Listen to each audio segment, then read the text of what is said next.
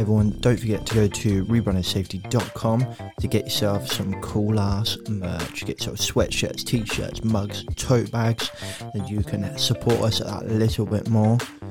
And the best of it is you wouldn't even know you're supporting the health and safety channel because it just looks cool, man. Don't forget, rebrandingsafety.com. Get yourself some merch, peeps. Safe.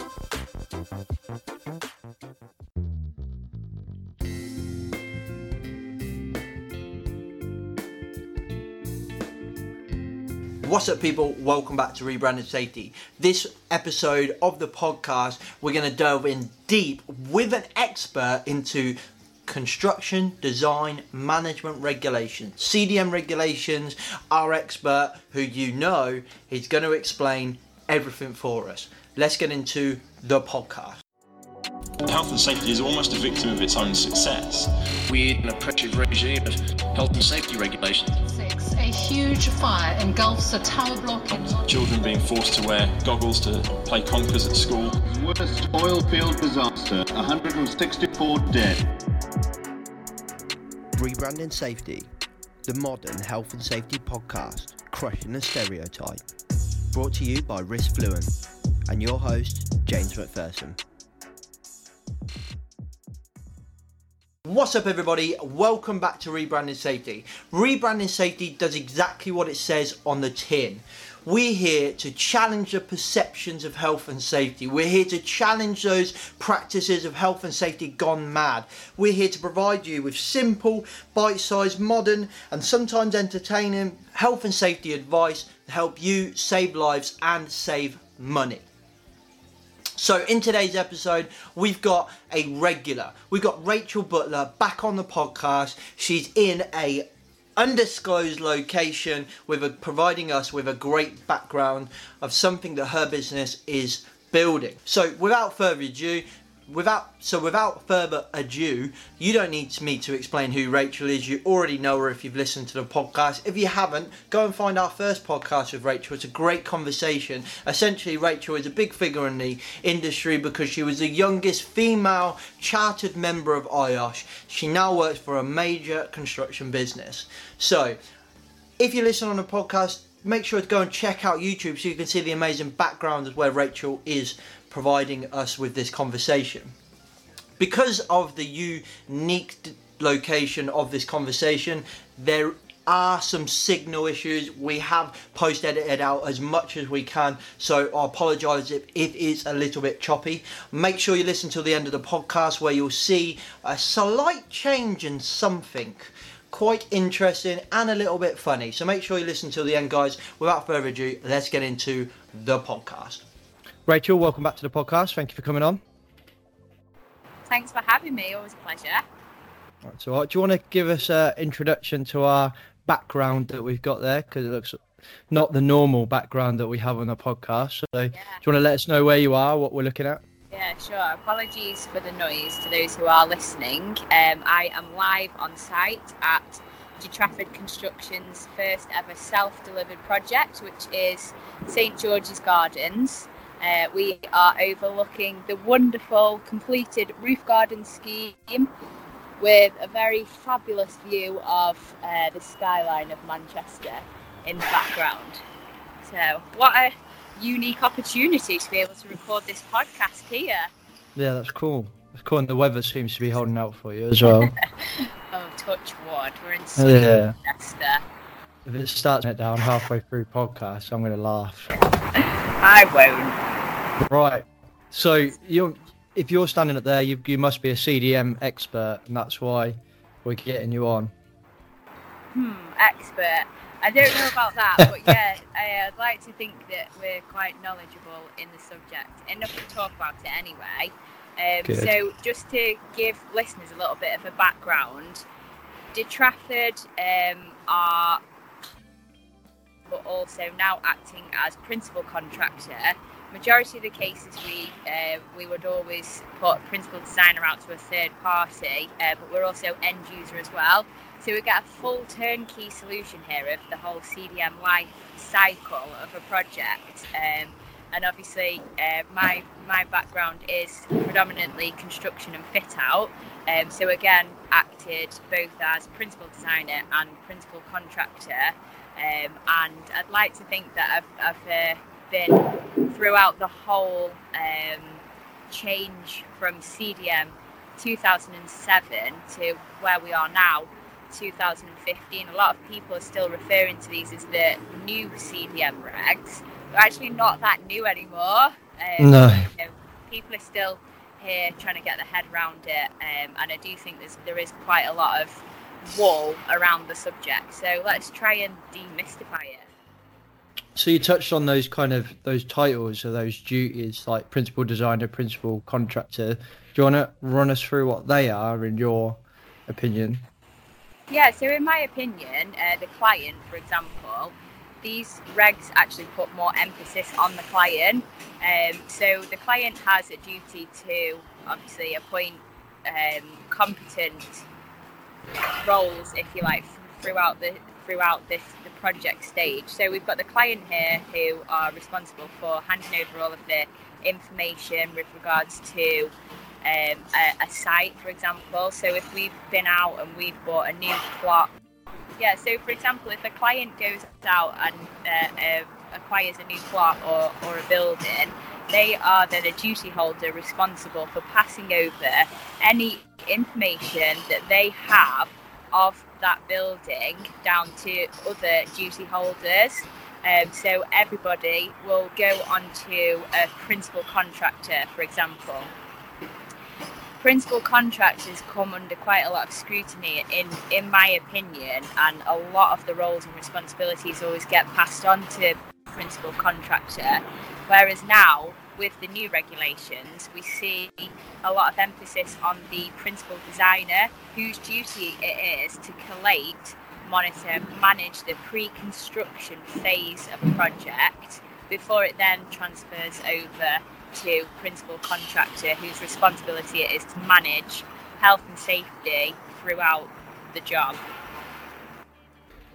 I've always been a client in that process. I've never ever worked for a construction industry or a design industry, anything like that, so I've never seen it from that point of view. But I always thought that clients seem to feel like they're sitting pretty, like you say, they put a lot of the emphasis on the contractors, and I think a lot of clients forget that maybe ultimately is not the right word, but they have a lot of responsibilities as a client. Yeah, most definitely. Yeah, the client does appoint a competent principal contractor so that they do have some of their thinking done for them, if you like.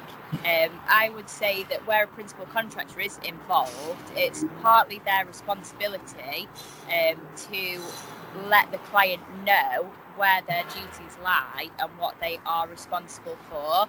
I mean, in a construction world, you'll quite often see that a client is knowledgeable about the subject. However, if you move on to more of a fit out, where, for example, your client is an office user and they're looking for a brand new office, quite a lot of the time they don't have the knowledge around the whole construction area, if you like, and therefore principal contractors, the good ones, will always let the client know and make them aware of their responsibilities under the CDM regs. And clients have got like the duty to make sure that the contractors, principal contractors, designers are carrying out their duties as well, so they can't just kind of pass it on and just sit pretty. Yeah, exactly. They need to ensure that they cover themselves as well, which is why often a principal contractor will go through an extensive pre-qualification process. So that enables the client to ensure that the person that they are appointing they have all of the relevant departments within their company, such as health and safety, the design elements, and also the construction ability as well. It's important, get my words out, to highlight that a cheapest contractor is not always the best contractor, because you may just end up getting Joe Blogs or a one-man band turning up saying on paper that they do all of this stuff, but then it is important that the client checks all of this out, because they can become unstuck. I always find it fascinating, and it's probably more in house building world, but like how many subcontractors there are in the process. I don't know. At the Trafford, do you just kind of use your own in-house builders, or do you subcontract quite a lot? Do you know you go to like my friend's a house builder, and he's like self-employed, and his labourer is self-employed, and everyone's self-employed, and there seems to be this perception that the client passes the duties onto the designer, the contractor, then they pass it on to the subbie, then the next subbie, and the next subbie. And it's like, I wonder if sometimes in construction people forget that the duty still lays there. You're just making it much more complicated. Yeah, exactly. All of the work that we do is subcontracted out. So in essence, we are a project management company, or the construction side of businesses. So we'll have all of the right supervision, such as a site manager, project manager, health and safety manager, but then each trade has a specific contractor. So for example, the concrete frame is done obviously by a concrete contractor, and our duty then as the principal contractor is to ensure that our contractor is competent, and that goes right the way up the chain then to the client, whose responsibility it is to ensure that the principal contractor is competent. So all in all, it's like a knock-on chain, like you say. Yeah, it must be. And I don't know if you've ever worked in house building, but it must be hard to track all of that stuff. Like the amount of subbies they have, like, and self-employed builders, and you just hear horror stories, don't you? But from our point of view, where you think, really, you do that, like, and you just think, like, would it not be simpler for them to just employ all those people and deal with the HR side of things, which is what they're trying to avoid, the HR, the tax, and the so-called obligation of so-called red tape and stuff like that. Given the current climate, it would be hard to ensure that everybody that you took on, for example, to complete a project would eventually stay in work, which is why I do think, to be honest, it is better from our opinion to subcontract packages out, and then each trade has a specialism, and they're the expert, if you like, so you're kind of relying on them. But I'm just going to flip this because I actually quite like these CDM rigs, which is quite a sad thing to confess. But the biggest change for me is just going back to that client role, where there is a lot more emphasis on the client. But say, for example, a house builder, if it's a domestic build, that's where the majority of these accidents were happening. So a lot of the larger projects, like this one that I'm on at the moment, it comes under an F10. The HSE are notified of the construction project. It's the small house building jobs that are the ones that are keeping our accident figures so high in Great Britain. The new CDM regs state that where there are 2 or more contractors appointed, there has to be a principal designer appointed in writing. So when there isn't a principal designer appointed in writing, the client resumes that responsibility themselves. So, for example, if you're doing a house renovation of a grand scale, obviously, and you've got a whole lineup of contractors, you need to know what the safety arrangements are for all of those people. And I do think that captures quite a lot of people. It doesn't catch them out necessarily, but it makes people such as your client start to think right from the onset of how they're actually going to look after the people that are working on their project. And I quite like that, to be honest, because, you know, it's the people on the ground that are not getting thought of, whereas now obviously these regulations do touch everybody. So yeah, it's positive in my opinion. There's a couple of things you said there I want to touch on, but let's start with, like, so what is the scope of CDM? I remember going on some CDM training, and the guy was like adamant that it applies to everything from, you know, one guy in a van building a brick wall at the front of my house to you building a massive block of flats, for example. is that correct? I had to assume he was correct. And when I kind of looked into the regs afterwards and kind of went through, I can see where he's getting that from. But where did it stop? Because they're quite descriptive and kind of like the welfare provisions, for example. So it could easily, in my opinion, be misinterpreted by somebody such as a builder to think, oh, I've got to have a portaloo every time I build a brick wall or something like that. Yeah, which is, again, it needs to be reasonably practicable. Yeah. I'm sure you hear those words a lot. I live by that word, yeah. So the CDM, Construction Design Management Regulations, cover everything that is a construction project. So thinking realistically about this, if one guy rocks up to build a brick wall, do we class that quite as construction? It's a domestic bit of work, and again, then we start touching on health and safety regs, then where there are 5 or more operatives, if you like. But for example, if you've got a small office fit out, for example, if you've got a sparky, a joiner, and a floor layer, that's 3 contractors already. And where 2 or more apply, you need to appoint a principal designer. But then you start getting into realms of notifiable. So just to try not to boggle everybody's brains with this, basically, if you've got a construction project consisting of 2 or more contractors, class it as a construction project, rather than doing a full construction phase health and safety plan, which can quite often be onerous, 39, 40 pages long. The way that we've gone about it is to just do a smaller, cut down construction phase health and safety plan, just like a non-notifiable plan.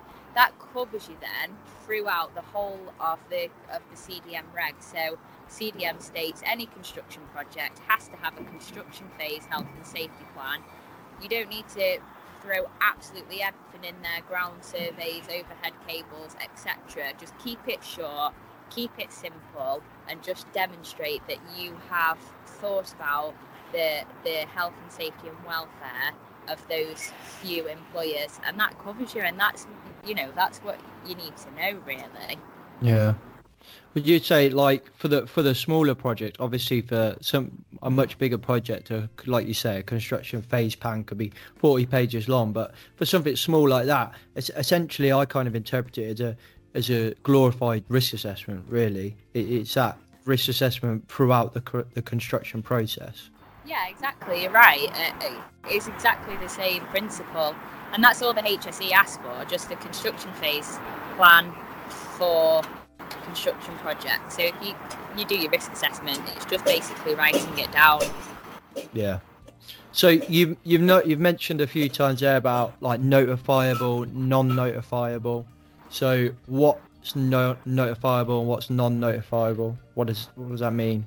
So if your construction project exceeds the threshold to then become notifiable to the HSE, that is basically made up of 20 or more workers, 500 man hours, or 30 or more working days. Catches you out is the or. So just check those out before deeming a project notifiable. Just check out the wording on the HSE website, because we've been quite close to the threshold before. If in doubt, would you F10 it? Yes. You can't have a construction project that does exceed the notifiable stage without then notifying the HSE, because that is no good. So what's F10 then? So the F10 is basically the form that is used on the online portal that notifies the HSE of the construction project. And within that F10, that is where you capture your duty holders. So you'd always put your client, your principal designer, and your principal contractor. Any details relevant to the project just gives you a little serial number, and then you can track it. And it's important to keep that showcased on your site somewhere.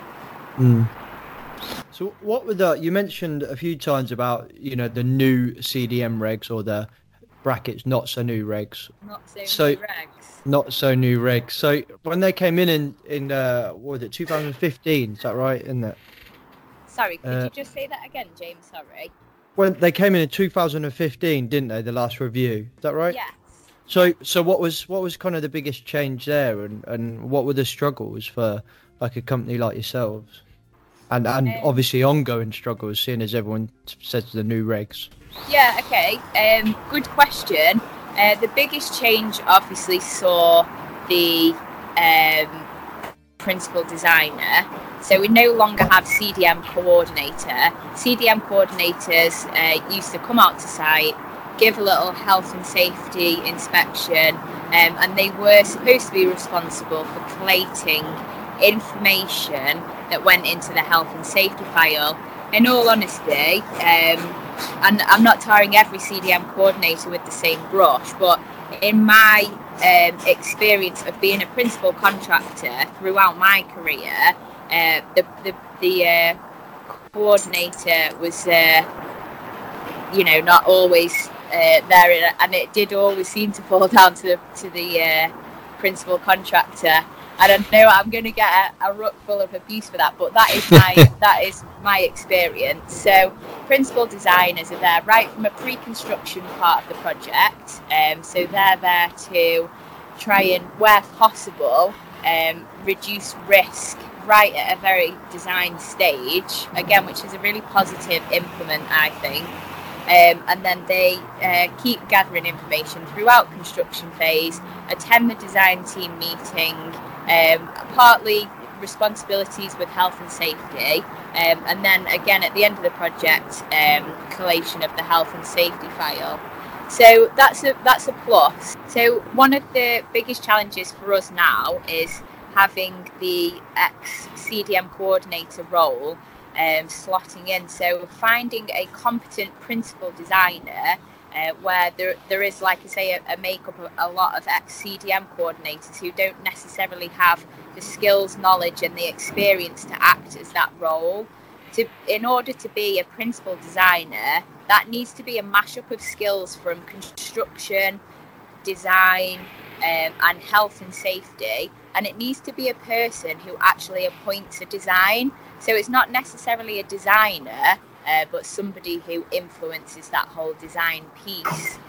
So where somebody doesn't hold all of those skills, it can be an organisation, and I think there's a lot of education required around that piece. I personally, I've not had much insight on CDM, but I do quite like them. I quite like it from a point of view of being able to emphasise like the responsibilities on the client and stuff like that. And one of the biggest areas I find is a problem is the user groups of like people who are going to be the end user of the building. So probably that's more so from a housing point of view, but where in my experience we start building a block of flats for normal able-bodied people, and then halfway through we decide, we're going to change that to a supported living kind of block of flats or something, which completely changes the concept for a designer. Is that something you ever come across? Like, it seems quite common for me. It seems to be happening quite a lot. Yeah, completely. And again, I might get lynched for this again, but designers need to know that there needs to be a design freeze on projects, because if you go ahead and start changing things last minute, there's more than just the design to consider, which is, I'm sure, where you're coming from a health and safety point of view. Obviously you need to go right the way back to everything, or even to an end user, even so much as accessing light fittings, for example, and all of that needs to be considered right the way from that stage. So it's not just as simple as coming in and changing everything anymore. It must be hard for designers though, like there's so much to consider. Like if you just look at the building regs, even from a novice point of view, there's so much there. And I was invited into a design meeting from a fire point of view, so I was asked to go in, look at the fire strategy drawings and stuff like that. And one of the first things we kind of spotted, that we've created this amazing Part M, so a wheelchair user flat on the second floor. of a block of flats. And so, well, that's really nice, but how does that person get out in the event of a fire? Like, do we have a evacuation lift? No, we don't need the evacuation lift. The building's not over 30 meters or whatever it was. Okay. But you've got a wheelchair user on the second floor, and this architect, designer, whatever they were, just couldn't get it in their head, and then they kept going, "Oh, it's stay put, mate." And I was like, "Yeah, I know that. I know what stay put means, but they still need to evacuate." And we had quite a long conversation before we finally got round to the point where this principal designer's kind of face went white and eyes rolled back because they realised, "Oh shit." You know, and to me that was very obvious because I'd come in as a fresh eyes point of view, but was only focusing on one thing. It must be extremely hard for a designer to focus on everything, where construction is so dynamic, like it just changes all the time, doesn't it? It must be really hard from a designer point of view. Yeah, and this is exactly why it's so important to have these meetings throughout the mobilisation part of the project. So, right, even before the designs are accepted and frozen, there needs to be a mixture of people from within an organisation. So, like I say, construction expertise always for the logistics planning of it. Design, obviously, they've got a vision in their mind and they know how it wants to look. But also, it's vital that you get your health and safety advisor or your health and safety manager on board with all of these pre-construction and design meetings, so that they can have additional input into fire strategies, operationally, you know, health and safety from pre-con to construction right the way through to end user. There are quite a lot of good design risk registers and design risk assessments available for use. So I'm more than happy to share some of those with you if anybody does find that useful, so that we know what to look out for and kind of do it as a bit of a lessons learned on a project, because more than likely we're all struggling with the same issues. Definitely. I find construction a pain in the ass, and I from a non-construction point of view, I do wonder whether it has got so much further to go, especially from a fire point of view, before we really start actually seeing some serious changes. Like I find it so difficult. The whole process is, you know, another thing, I'd never heard of employees agents till a couple of years ago. And employees agents, do you use them? Do you want to explain what they are? Because to me, they were a godsend. Like literally, they were just going through everything with a fine tooth comb. And I do think that if we didn't have those people there, we would have been up shit creek without a paddle. And but they were still missing stuff. So what kind of role do they do? Like for us, it's slightly different because we are client and contractor. Oh, okay. Where we use external contractors, we would have an employees or client agent, so that person understands the full client brief, and then they're able to then attend progress meetings with the contractor, one, to check progress, two, obviously to advise, and three, I guess it's just additional information relaying, you know, so if there's a delay on site or they're ahead of programme, we're never the case in construction, but that person is like the go-to between obviously the main client, if you like, and the contractor. Previously I've worked quite closely with employees agents, and kind of they are a feedback process, so they attend all the meetings, they take away information or give information to that contractor during that meeting, and yeah, they should understand the scheme, the design, and any risks from a health and safety point of view, or commercial aspect, if you like, and be that person who is acting as client. I do. They were an absolute godsend. The ones like the few that I've actually dealt with, but I did think that all they actually did was just really spend a lot of time going through every single piece of paper, which is a good thing. But essentially, a client could do that themselves, I suppose, couldn't they? Yeah, I get that. That's what I'm going back to my point. So, where it's a construction project, the client may understand all of that and what their responsibilities are. But say, for example, like say the office fit out world, where you get a client that just wants a new office, they'll more than likely employ somebody to do that for them, who has got the knowledge in that area, so that they know that everything's being done safely and they are adhering to legislation. So in a way, then, that they're kind of there to make the, what am I trying to say? Otherwise, if they weren't there, or services similar to that weren't there, customers and clients, everyone would have to have quite a good knowledge of CDM regs, which is just not feasible, is it? So no, I mean, do you know what? There's still loads of people out there who aren't knowledgeable about CDM regs, and it's important for the good, health and safety people on sites that do understand it to just try and transfer some of their knowledge and skills.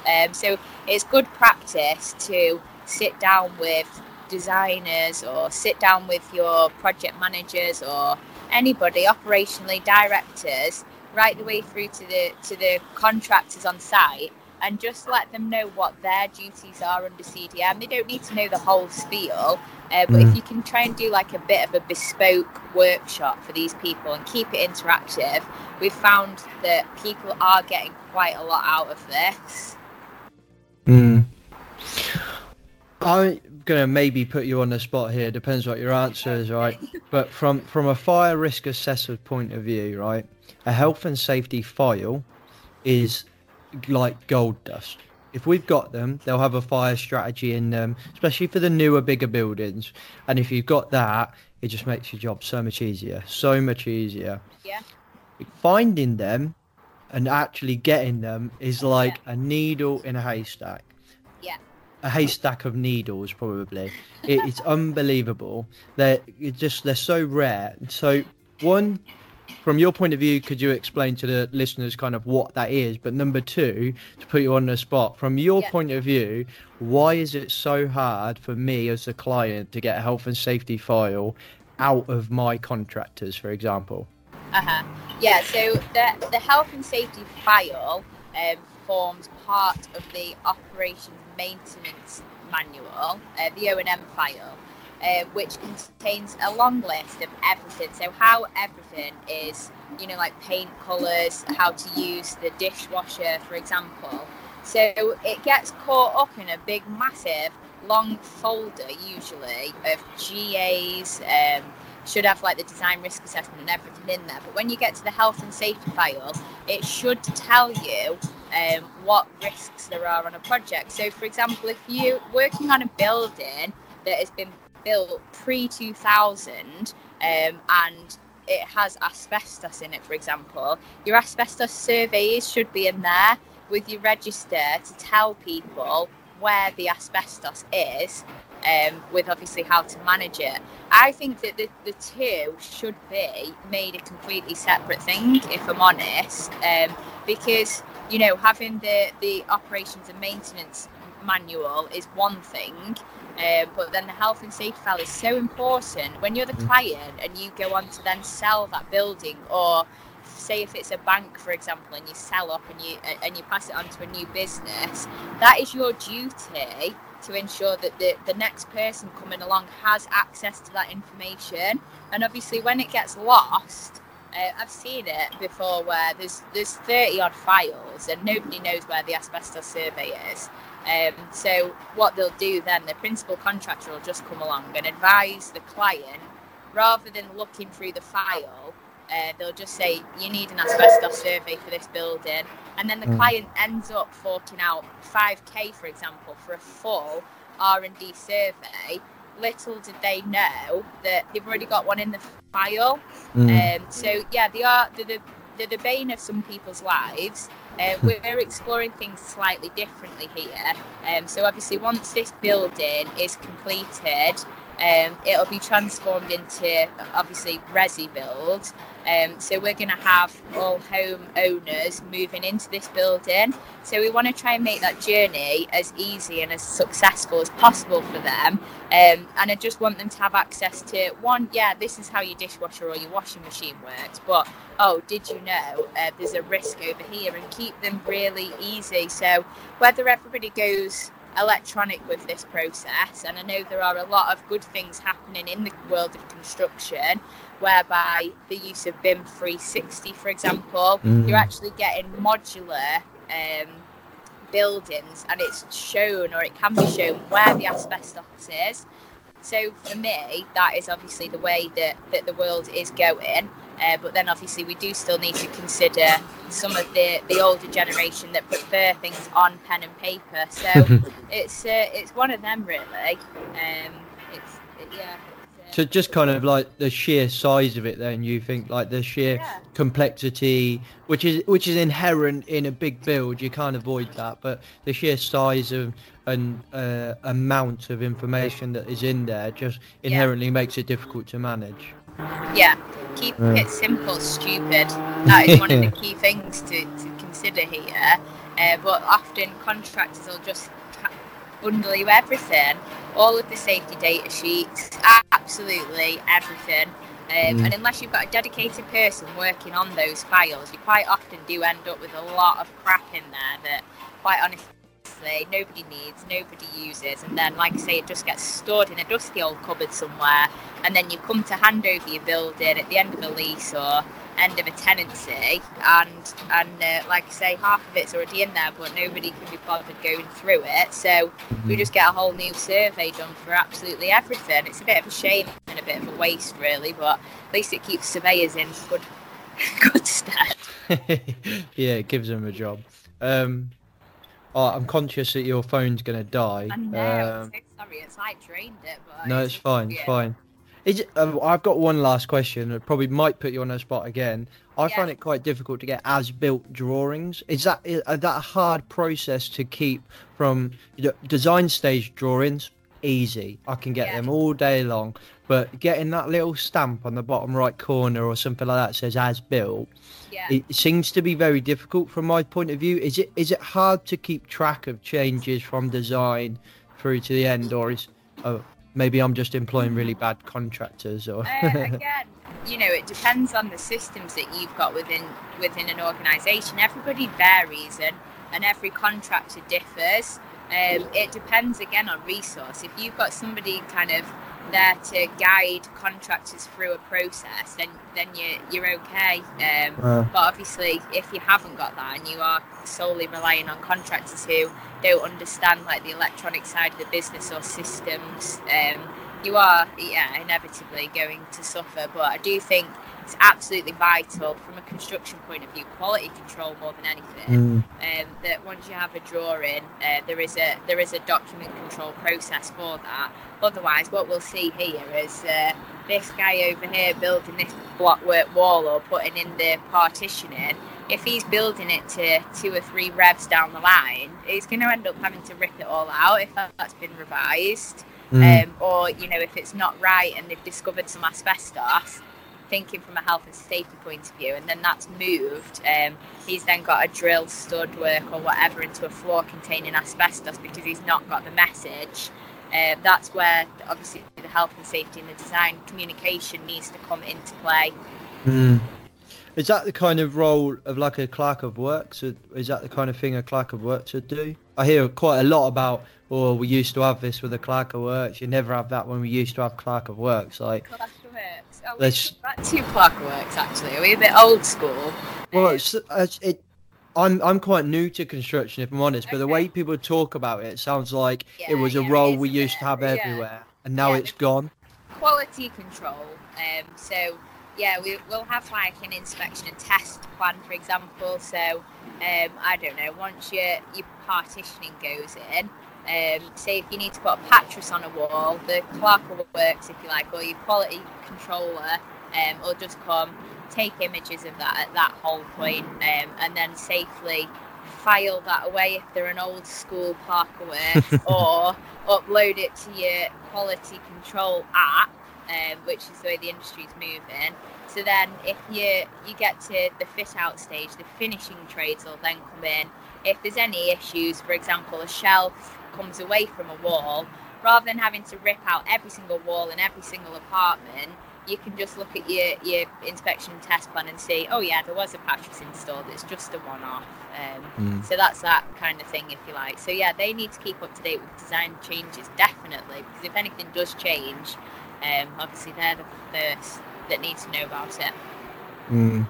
And then just finally, then, like, I suppose we've kind of talked a lot about the design point of view and the physical build and stuff like that from a client point of view, but CDM actually also covers the builders and the staff doing the work as well, like from a welfare and a health and safety point of view. There's quite in depth there, isn't it? Yeah, completely. And it can be quite overwhelming for contractors particularly. So they obviously need to know what their side of the bargain is, and they need supporting with that.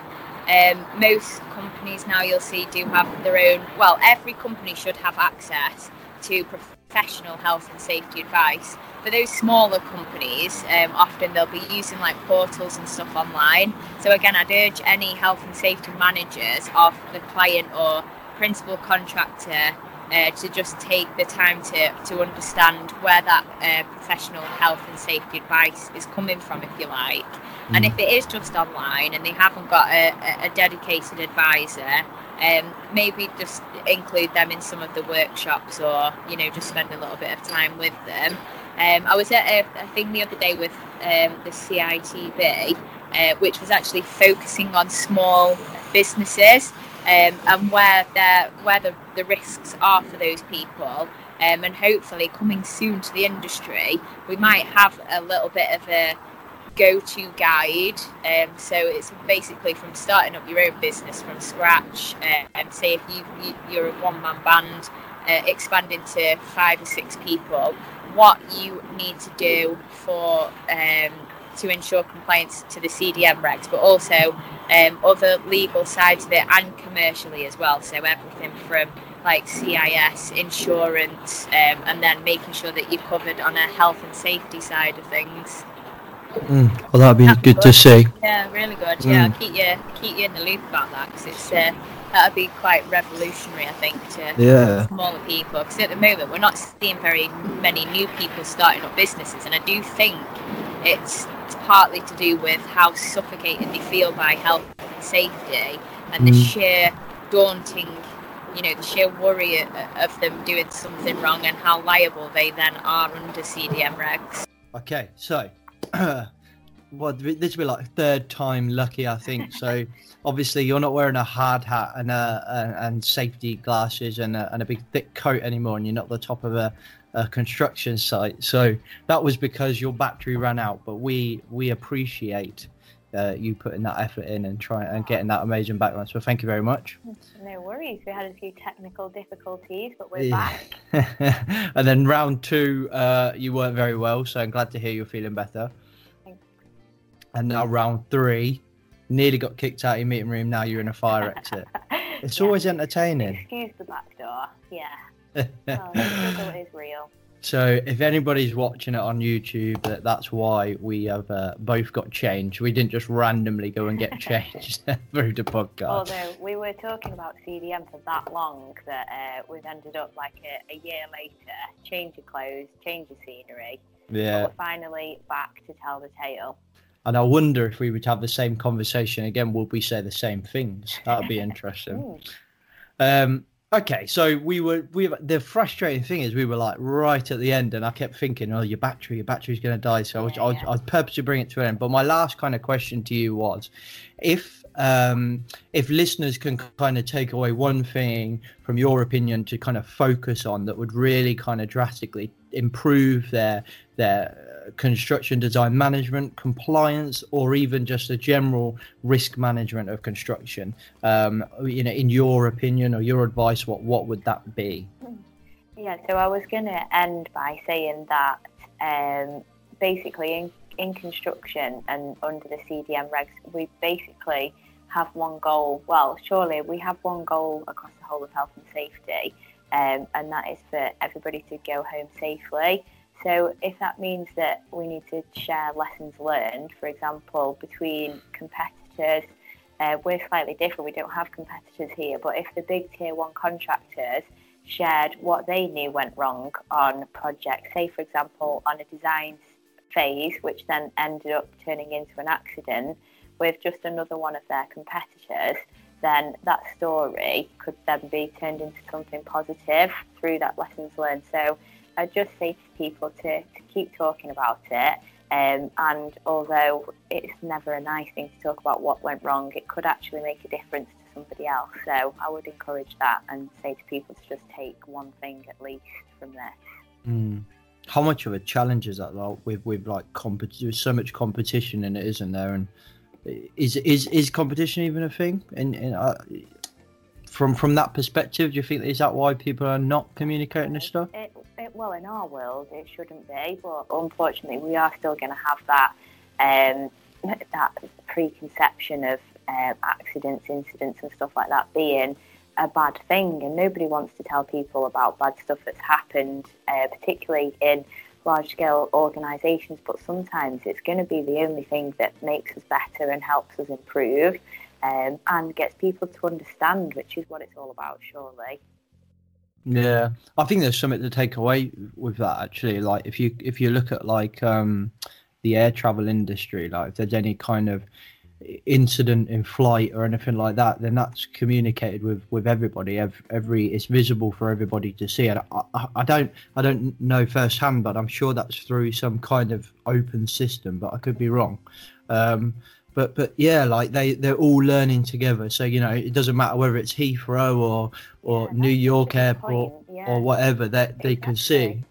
Those guys do that, but that wouldn't happen in construction. Because obviously, if your name appeared for a negative reason, say in the press or HSE, obviously that can be really damaging for a company's reputation, which is why obviously people are not going to want to share stories like that publicly.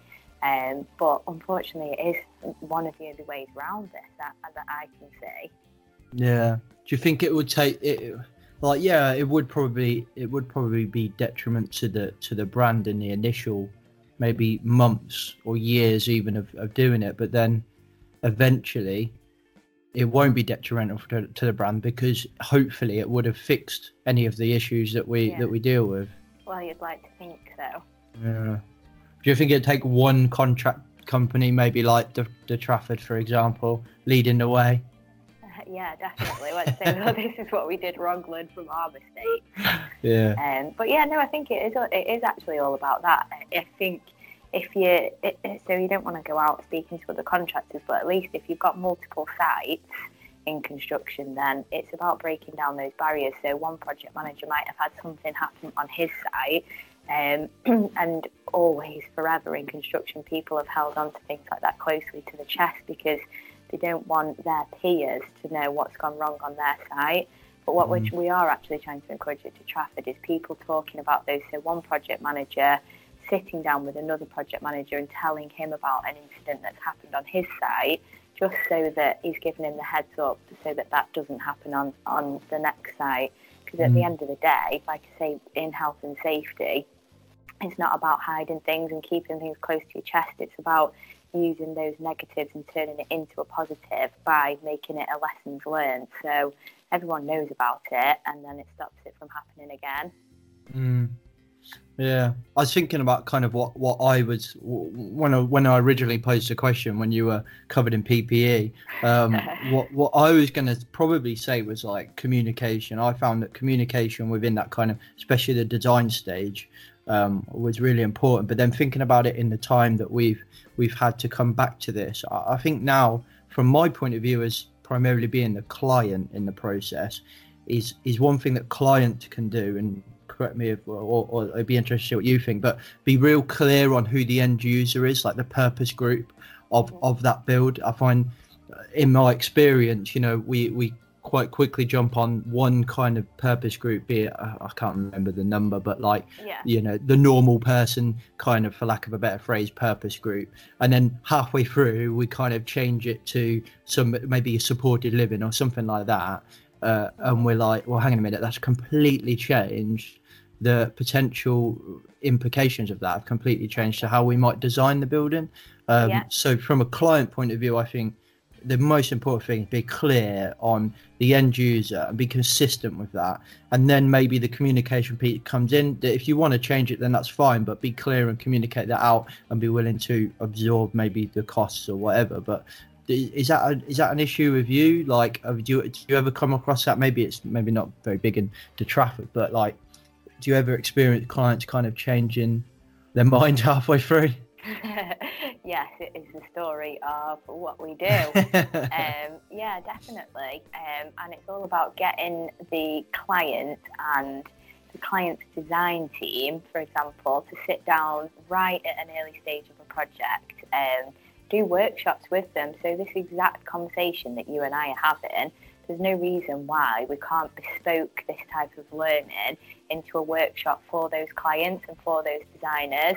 And get them to then understand the complications on end users. And as soon as they understand it, then the thought process is there. And at least it might not change things overnight, but at least it's on the agenda. Mm-hmm. Yeah, for me, I think that's a huge thing, is that kind of changing of purpose groups halfway through just creates so much complications. Oh, yeah, completely. You know, you start by building maybe a general needs block of flats, and then eventually you're flipping it to nearly a res care, and it's like, oh, hang on a minute, this completely changes the game. No, I think everybody would agree that is a consistent struggle. Interesting. I can't really think of. I mean, to be honest, I could go on all day talking about construction and how many things. In the blip of time between these two videos, this is what we've been talking about, really, listeners. We've just had a really long conversation about CDM, and we're just giving you the greatest tips. That's it. I genuinely could. Like, the frustrating thing is we have these conversations, and I think with it being such a long gap between when we initially did this and then coming back, I've been thinking about it more. So I'm thinking, I always do it. I think, I should have said that. That would have been a great conversation. The catch now is I've actually got opportunity to put those questions across, but then it'll end up being a 4-hour podcast instead of just a one. We don't want to do that. Hey, we're all actually intrigued to know, just off the topic, you had a holiday in between these recordings, did you not? Was it between these? Yes, it was. Yeah, it was that long ago. Yeah. No. It was. When my battery died, we couldn't do it. That was before. On holiday. Yeah, so one of my honeymoon. I can't believe that was before my honeymoon. Congratulations. Thank you very much. Yeah, we got married a long time ago. We got married in January. But yeah, we went to Australia. Went on a cruise in Australia, which was amazing. Absolutely amazing. I would definitely recommend anyone to go. It's a completely different world. I don't think I would relocate out there. I don't think I would move out there. No. But I would definitely go on holiday again. It's not fast paced enough out there, is it? Do you know what? That is exactly it. That is, in a nutshell. I can't believe you said that. Like, in a nutshell, that is exactly it. We went to, I think they call it Grand Central Station, but in Sydney, obviously. Yeah. And it's like the St Pancras and King's Cross of Australia, Sydney. And we went there probably just after rush hour. It was dead. And everyone's just like Sunday stroll, like chilling out, just. And there's us complaining about how fast-paced everything is over here, but then we're complaining about how non-fast-paced it is out there. Exactly. I missed it, and actually, I find nothing more frustrating than being stuck behind a slow walker. I'm naturally quite a fast walker anyway, and that's why I love London. Like, I don't live in London, but when I go to London, I love it. Everyone walks so fast, and I'm like, yes, this is my kind of walk. You get to Australia and everyone's like, whoa, real slow. And it is a lovely pace. Like, I was talking to a friend of mine who's like a proper northerner, like, and he was quite like, oh, it sounds amazing, because it's stereotypical that Northerners are much more slower pace. Right, yeah. Stereotypical. It's not my opinion. Well, I don't know, it might be. But he was like the stereotypical Northerner who was like, oh, it sounds amazing. And I was like, nah. When I got back we landed in London and got into the airport, and everyone just started running practically. It was just like the minute we landed, we're in England, we have to be fast paced. And I was like, welcome home. This is lovely. Yeah, I do. That is exactly it. It was much more chill, kind of slow pace, and that's not a negative. It sounds like I'm being negative, but that some people would love that kind of slow. But personally, I love to live life in sixth gear, which is probably a bad thing.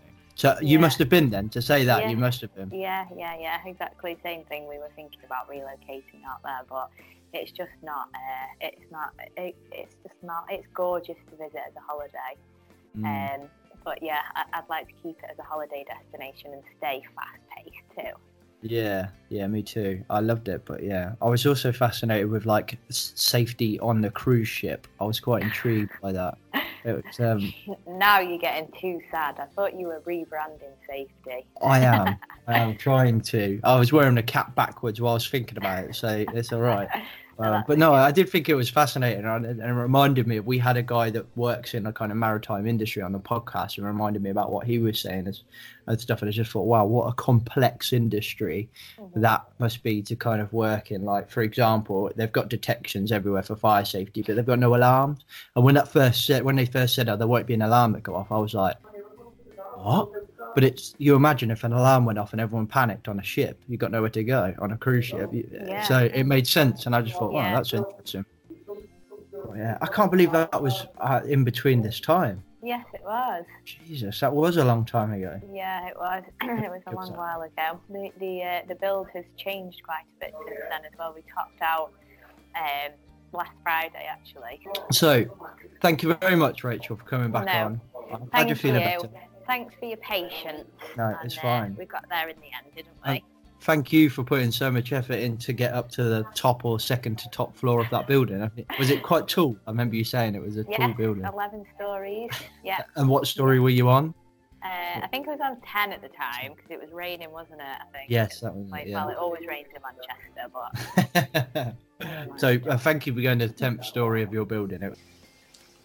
Okay, guys, I hope you found that useful. As you spotted, the technical difficulties got the better of us and Rachel's phone battery cut off. So, unfortunately, we had to re-record the end of the podcast. Well, not re-record. We never got a chance to record it, but record the podcast at a later date, the end of the podcast at a later date. So I hope you found that useful. Rachel's really kind of delved in deep to the CDM regulations. I think we might do some more around CDM. There is a lot to discuss there, or at least some more around construction with Rachel as well. There's so much to discuss, and it is a big part of a lot of people's business, whether it's just a one-off project or it's something we deal with every day. So I think there's some value in us kind of going in depth with each kind of subject of CDM and construction and the process and risk of construction. So keep posted if you enjoyed this. If you listen on YouTube or watching on YouTube, don't forget to hit subscribe and the bell so you never miss another episode. If you listen on any of the podcast platforms, please hit subscribe or like or follow or favourite or whatever it is on the app that you use.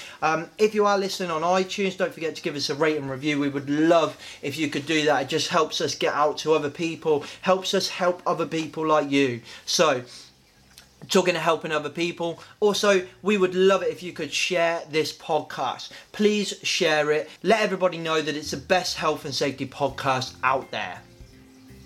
I'm not looking at the camera. I've just realised. Apologies for you guys on YouTube. I was looking at the podcast stuff over here.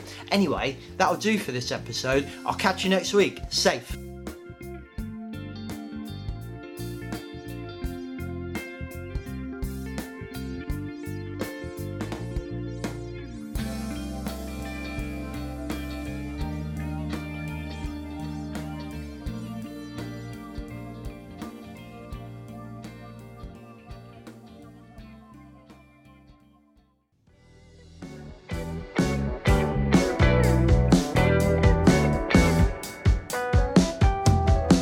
Hey everyone, you looking for something a little bit different for your next digital or physical conference, business event, safety event? How about Health and Safety's first and only YouTuber? Go to www.rebrandingsafety to get rebranding safety at your next event, or email me at james@rebrandingsafety.com. Catch you later. Safe.